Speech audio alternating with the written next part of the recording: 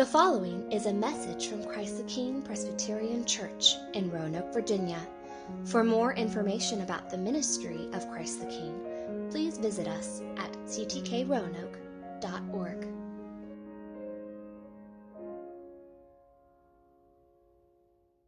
Well, good morning. Good morning. Welcome to Christ the King. For those of you who don't know me, my name is Penny, and I'm the senior pastor here, and it is good to be with you. If you are a guest or visitor, welcome.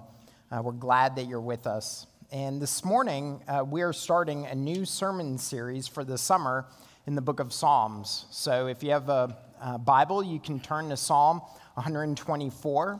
The Psalms is in the Old Testament. It's about the middle part of your Bible, so if you just flip open to the middle, you're probably pretty close to it. But we'll be looking at Psalm 124.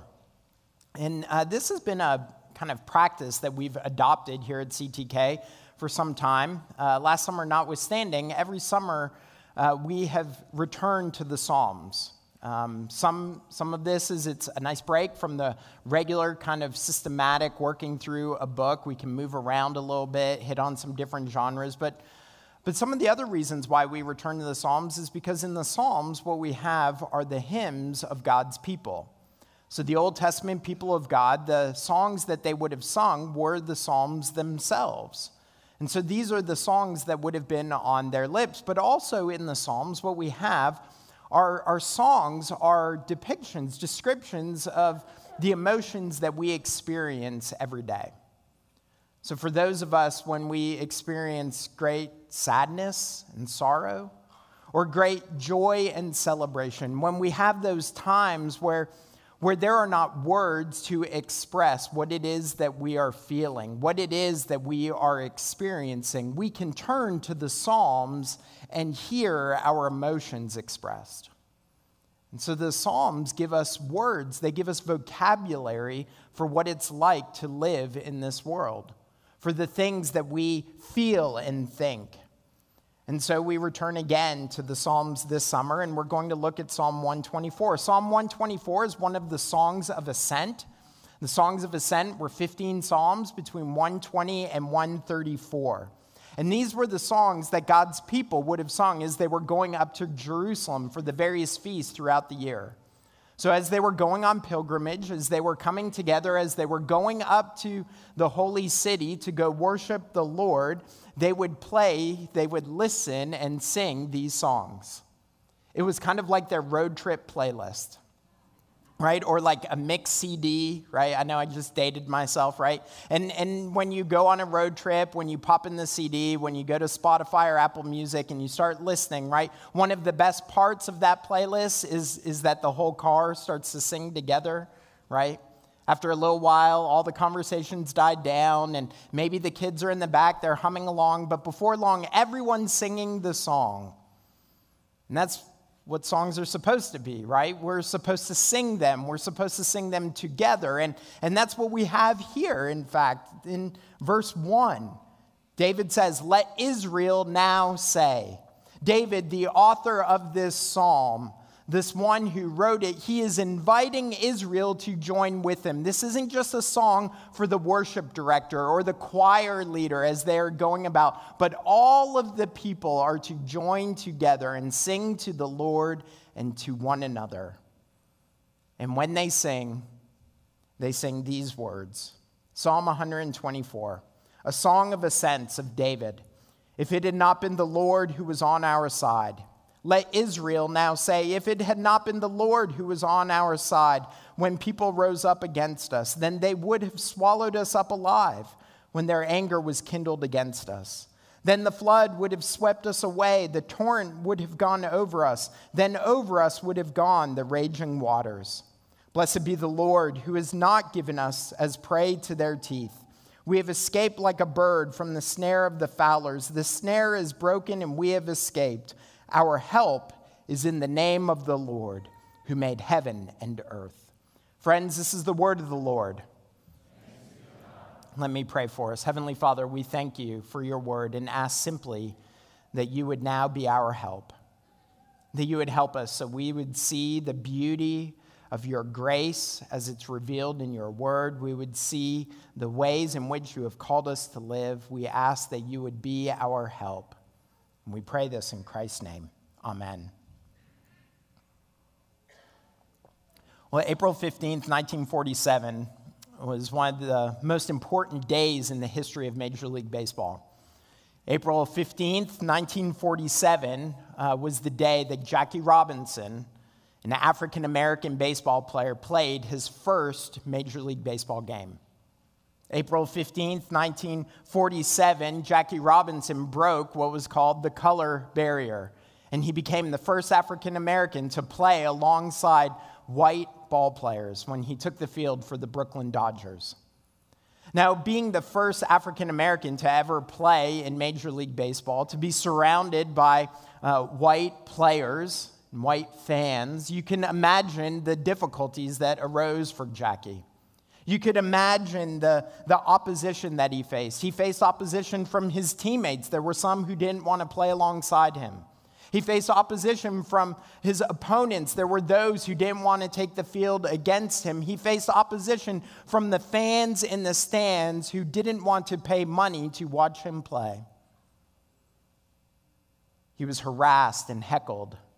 Racial slurs from fans and from the other team were thrown at him on a daily basis. Now, what's interesting is that as he depicts it in his biography, Robinson tells us that over the course of the season, it wasn't just he that faced these oppositions. It wasn't just he that faced this harassment. Actually, his teammates started to face it as well because his teammates kept playing with him and playing alongside him and receiving him. And there was one instance that he told to a Brooklyn newspaper that he later recorded in his biography. An instance where the harassment, where the difficulty had risen to such a peak.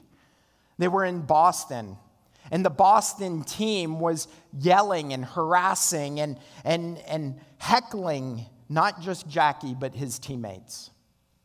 One of his teammates in particular, a man named Pee Wee Reese, who played shortstop for the Brooklyn Dodgers, who was from the South, they heckled him and harassed him because he was playing alongside a black man.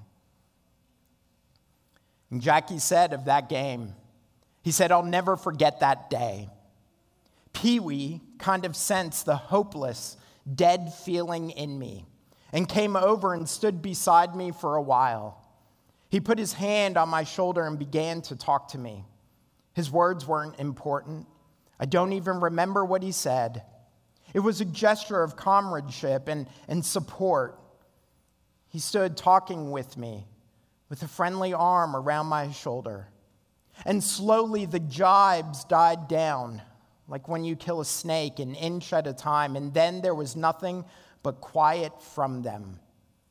It was wonderful the way this little guy did it. I will never forget it." It is beautiful, isn't it? It is beautiful because in his time of need, when he had been harassed, when he had been heckled, when he had been treated horribly, in his time of attack and mocking, there was Pee Wee Reese and Jackie Robinson, one with his arm around the other, standing together, giving help to one another. In their time of need, that's what they gave to one another. And that's what we need, isn't it, in times of need? In times of need, don't we need someone who will stand alongside us? In times when we feel alone and abandoned, when we are confronted by the hazards of this life, don't we need someone to come to our aid, to stand with us, to help us? We need that. David needed it, and so did Israel. David knew he needed it for himself because he knew the harassments and the hazards that had come upon him and that would come. In fact, we see these hazards depicted in verses 2 through 5. Specifically, look at verses 2 through 3. David writes, "People rose up against us. Then they would have swallowed us up alive when their anger was kindled against us. Now, we don't know the exact situation or circumstance that David's referring to. It could be when the Philistines attacked the Israelites. It could have been when he was fleeing from King Saul and he and his men were hiding out in caves. It could have been when his son Absalom staged an insurrection against him. It could have been one of these many occasions. We don't know what it was, but what we do know is that whatever the situation, whatever the harassment and the hazard may have been, it has stuck with him. Right? He can't forget it. He says that whoever these people were, they rose up and would have eaten them alive. And I have to tell you, when I heard that, when I read those verses, the thing that came to my mind was the picture of a monster, a sea creature, a dragon, right? Something with great scales and with sharp teeth that comes out of nowhere and devours people, right? And lays waste to cities. That's the first thing that went through my mind. People were here today, but gone tomorrow. They're alive one moment and devoured the next. They come and they destroyed them, devoured them, killed them. David's speaking of death. Not death from a dragon or a sea monster, right? And I imagine none of us are concerned about one of those popping up, right, out of the blue. No, but we know that death will come. It may not come from a sea monster or a dragon, but death will come. We don't know when, but we know it will. Right? Doctors can give us kind of a time frame. They can tell us what to expect, but the greatest doctor, the most skilled scientist, they cannot tell us exactly when death will come. And yet it will. It will bear its fangs, and it will seek to eat us alive. So when it comes, who will stand with us? Who will help us in the face of death? Well, it's not just the hazard of death that David describes, it's also the hazards of life that come upon us. Look at the imagery that David uses in verses 4 through 5. Then the flood would have swept us away, the torrent would have gone over us, then over us would have gone the raging waters. The image is that of a flash flood, right? That a storm comes out of nowhere, it comes quickly, and a dry creek bed is overwhelmed by water. The banks can't contain it, right? The waters keep rising and rising, and they overflow the banks, and anything and anyone that is in its way will be swept away. The image David is giving us is that of raging waters rising up and crashing over us. And that's how life sometimes feels, doesn't it? That we're swept away by the current of the world, that the waters of sin are crashing over us. A little glance, and our minds are swept away in fantasy and lust. The reading of a simple sentence, and waters of rage pour out of our mouths. It can feel like we are standing on riverbanks and the storm of temptation and of sin is sweeping us away. So how will we stand? Who will help us when the hazard of life and of death rise up against us? Now listen, these hazards, the hazard of death, of being swept away, right? We could go on and we could talk about these for minute after minute, right? For hours. We could spend entire sermons on these things, but they're not the main story of this psalm. The hazards are but the context. No, the main story isn't the hazards. The main story is the helper. The helper, we see the helper in verse 1. If it had not been the Lord who was on our side, let Israel now say, if it had not been the Lord who was on our side, then we would have been swept away, right? What is David saying? The Lord is on our side. Verse 8, our help is in the name of the Lord who made heaven and earth. The creator of the heavens and the earth, the one who brought forth the mountains and the seas, right? The one who sends the wind to blow and the snows to fall. He is the one who is on our side.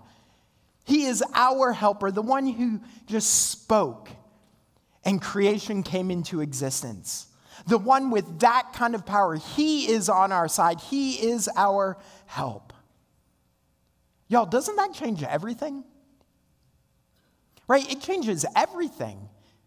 It doesn't mean the hazards go away. It doesn't mean that they just fall away, that they melt away. They still remain, but doesn't it change how we approach them?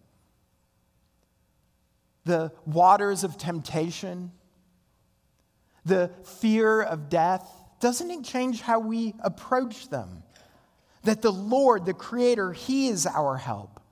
You see, what it means is that though these hazards arise, though these harassments come, we will not be swallowed alive. We will not be swept away. Look how David describes what God has done in verses 6 and 7. Blessed be the Lord, who has not given us as prey to their teeth. We have escaped like a bird from the snare of the fowlers. The snare is broken and we have escaped. David is saying this because he experienced that escape himself. Right? David's life was filled with enemies who threatened and family who turned on him and his life in jeopardy and sin that overtook him. He's not denying those things. He's not painting for us this picture of a rosy life. No, in fact, Eugene Peterson, commenting on this verse, says this is not a person talking about the good life, how God has kept him out of all difficulty. No, this person has gone through the worst and finds himself intact. Death and flood, hazards and threats, they came, and yet David remains.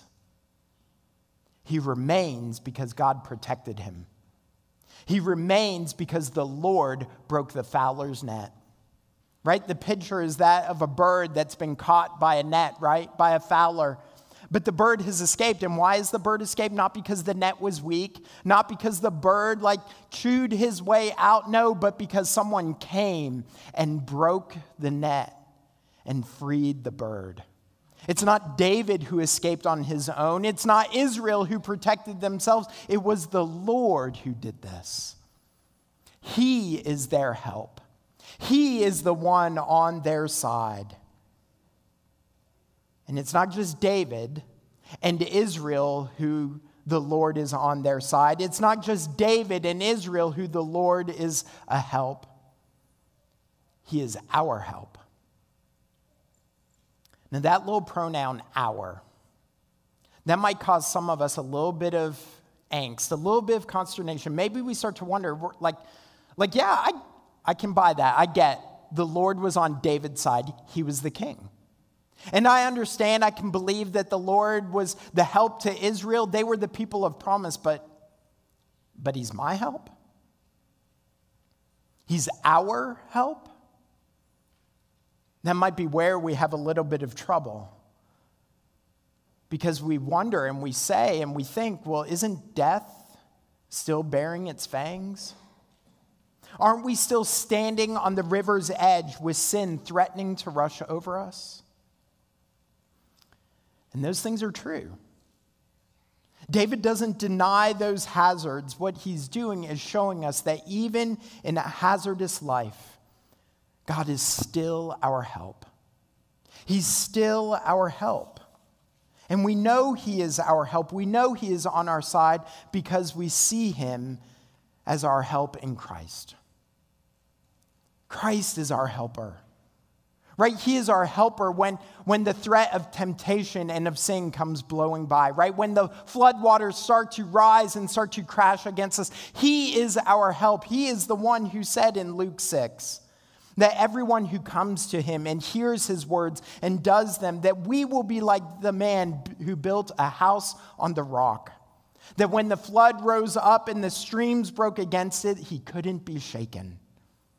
You see, friends, when the waters of life rise, we are not shaken because Christ is our foundation. That we are not moved in the flood. We are not moved when the waters come crashing against us because Christ holds us fast. He is our help. He is our help when the waters of temptation rise. The way that Paul put it in 1 Corinthians 10, is that no temptation has overtaken you that is not common to man. God is faithful, and he will not let you be tempted beyond your ability, but with the temptation, he will also provide a way of escape that you may be able to endure it. He will provide a way. He is the one who rescues us from the fowler's net. He is the one who holds us fast. He helps us to endure the flood, and he is our help in the face of death. Yes, death will come, right? I just said the cliche to my child the other day, death and taxes, right? They will come. We know that they will arrive. But for those who are in Christ, death is not the final word. Death is not the final word. You see, God doesn't allow us to fall prey to the teeth of death. Death will come to our mortal bodies, but it doesn't have the ultimate victory. Because though we may die, in Christ we will live. Right? That is the promise that Paul speaks of in Romans chapter 8. When he says, if God is for us, who can be against us? He who did not spare his own son, but gave him up for us all, how will he not also with him graciously give us all things? And then Paul goes on and says, I am sure that neither death nor life will be able to separate us from the love of God in Christ Jesus our Lord. Death does not have the final word over the people of God. Death does not have the final word because Christ is resurrected and has defeated death. Death doesn't have the final word because the tomb is empty and Christ lives. Because Christ has risen on high and he sits at God's right hand and is coming again to take us to himself. Death does not have the final word. So that we can say with the Apostle Paul in 1 Corinthians 15, death is swallowed up in victory. O death, where is your victory? O death, where is your sting? But thanks be to God who gives us the victory through our Lord Jesus Christ. That as we face death, as it comes and it bears its fangs to us, we need not fear because Christ has the victory. Now listen, this doesn't mean that for those of us who experience death, the death of a loved one, of someone we care, it doesn't mean that it doesn't have pain. It doesn't mean that we don't have this it doesn't mean that we have this triumphalistic approach to it, like, oh, it's not that bad, they're in a better place. We still feel loss. We still feel hurt. We still know this is not the way it is meant to be. And we have hope. We have hope that though death may come, Christ lives. We have hope that though death will bear its teeth, Christ has defeated it. We have hope. Some of you know that the pastor Tim Keller, who was a pastor in our denomination, a world-renowned writer, he passed away just a few weeks ago. That after a number of years of battling cancer, his body finally succumbed to it. And as the final days were approaching, he moved into hospice. And while he was in hospice care, he said, I am thankful for the time God has given me. But I'm ready to see Jesus. I can't wait to see Jesus.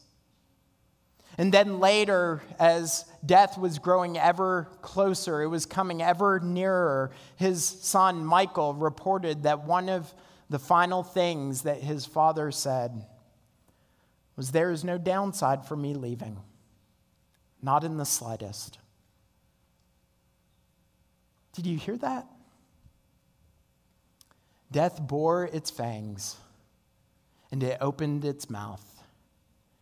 And he said, I'm ready to see Jesus. There is no downside for me leaving. Friends, those are the words of one who knew that in Christ, death isn't the end. Those are the words of one who knew the assurance of this psalm, that though the threats may be fierce and the hazards may be deadly, they do not ultimately succeed because God is our help. Amen. Let's pray. Heavenly Father, we do thank you. We praise you and give you thanks that you are our help, that you are on our side, not because of anything that we have done, but you are our help because of Christ. He is our helper, the one who has lived and died and risen again, so that in the face of temptation, as flood waters rise, that we would hold firm, that in the face of death, we would not fear but have hope, because you, Christ, have had the victory.